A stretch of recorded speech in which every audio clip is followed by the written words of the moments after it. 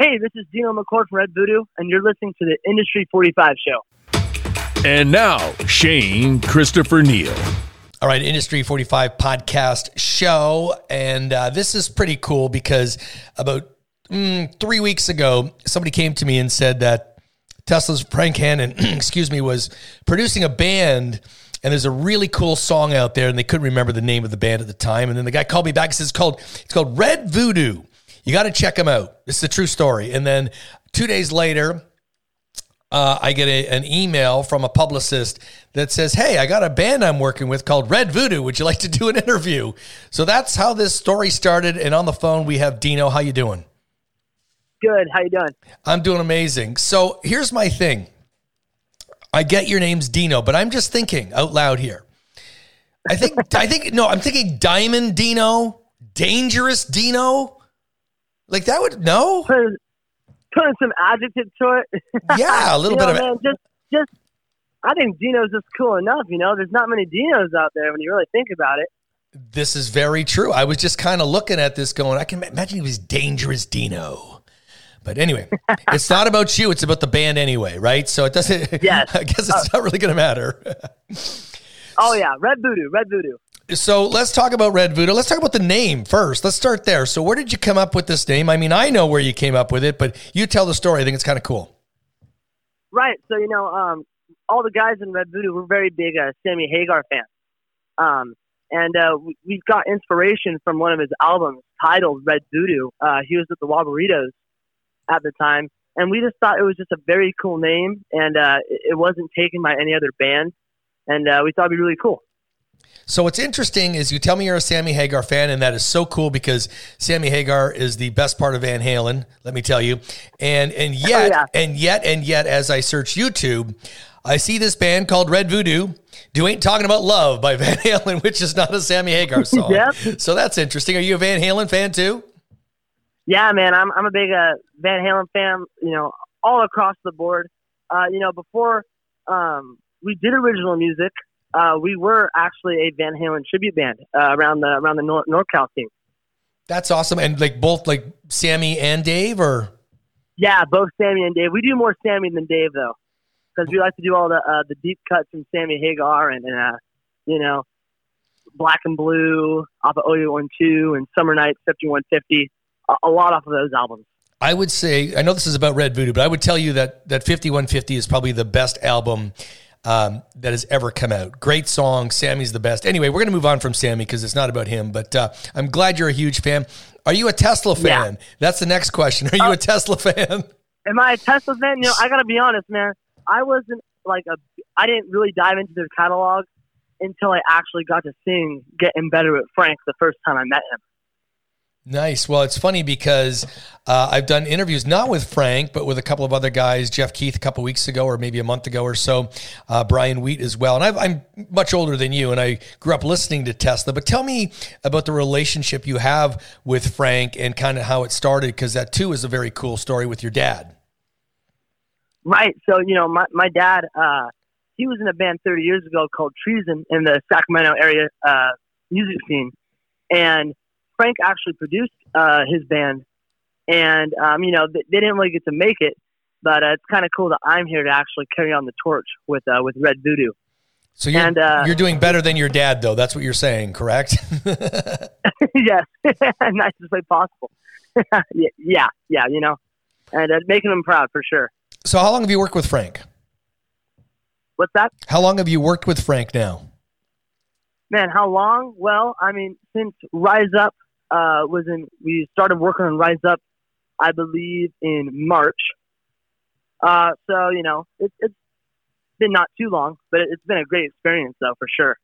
So who, I look at your influences, and we're gonna get to the song, but and I see Otis Redding, Grand Funk, Sam Cooke, some people I wouldn't have thought would have been your influences, but talk about that a little bit, because that's really cool. Right. Thanks, man. So, just listening to those soul artists from back in the day, it really shaped, even how I sing on Rise Up, Listening to Dock on the Bay by Otis Redding or You Send Me by Sam Cooke, those type of songs really influenced how I sing.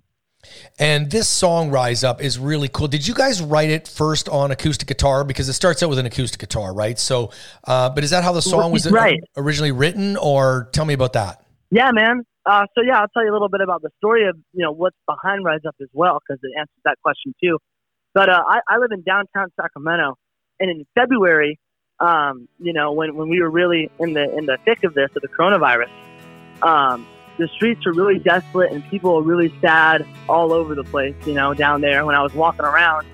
And I just had to get away from it all. So I took a drive around the back roads, and I just really thought to myself how I felt, from a teenager's perspective, how it was really making me feel. So I got home that night with my acoustic guitar and my notebook, and just started writing these lyrics, And the next morning, I sent it to Frank via, video message of me playing it, and he said that a light bulb went on. I got to tell you, when I watched the video too, great video, but there's just something about the vibe of the song, and kind of how it gets, it starts out, like I said, acoustic guitar, and then you guys kind of start right into kicking some ass. I got to ask you this though, the harmonies on this song are unbelievable. Oh man, that's all David and Andrew. David's the guitar player, and Andrew's the bass player. And man, I gotta say, those harmonies are magnificent, man. I mean, we're a band that really hones in on quality vocals. I'd love to see you play live, and I'm sure you guys are chomping at the bit to do that. You have no idea. With this song, now that it's done and out, and you have a video for it, what is the plan for Red Voodoo? An EP, full-length album? Are you writing songs right now with Frank? And does he help you write songs, or do you just, as you did the first one, send him some songs and then he just produces it? What's that about? Yeah, man. So with actually, funny thing, I'm outside of my rehearsal studio right now. I was going to do this interview, and then we were going to have like a 4 or 5 hour practice. And Frank has his Spray Can Productions company, and as a producer, he helps us with arrangements and writing the songs. And right now, we're writing some really cool kick-ass tunes that we could follow up with Rise Up. And by the way, I don't think you mentioned this, that it's going to a great benefit. This song, can you speak about that for COVID-19? Yeah, man. So we have our Rise Up bundle going on right now, and it's a bundle of a limited edition Rise Up T-shirt, a couple of Rise Up guitar picks, and a autographed photo from the music shoot. And this is all going towards a Direct Relief Foundation, which helps all the healthcare heroes on the front lines fighting this pandemic. And we just thought that'd be a good way to give back, especially during these times. And so obviously you're hoping, like everybody else, to get out there and play live soon. Is there any plans being made for that? Like, I know we don't know exactly what that looks like, but are you working with other bands to set up showcases or play on any tours? What's that kind of looking like for you guys?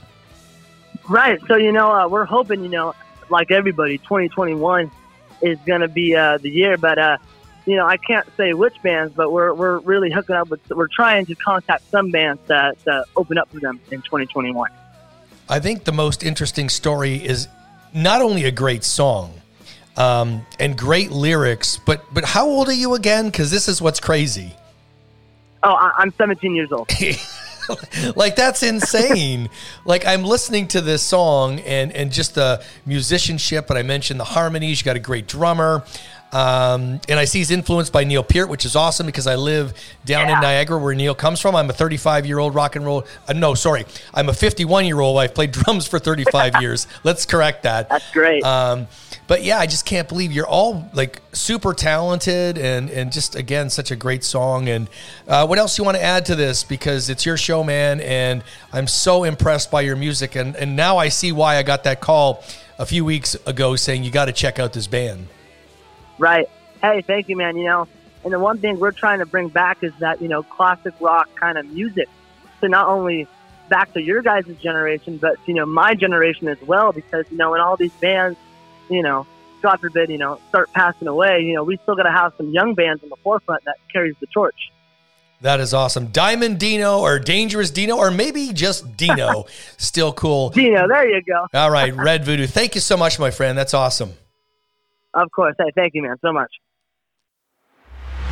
Thanks for listening to the Industry 45 Podcast Show. Check out all podcasts at gianttv.ca, giantfm.com, country89.com, and Giant TV Niagara on YouTube.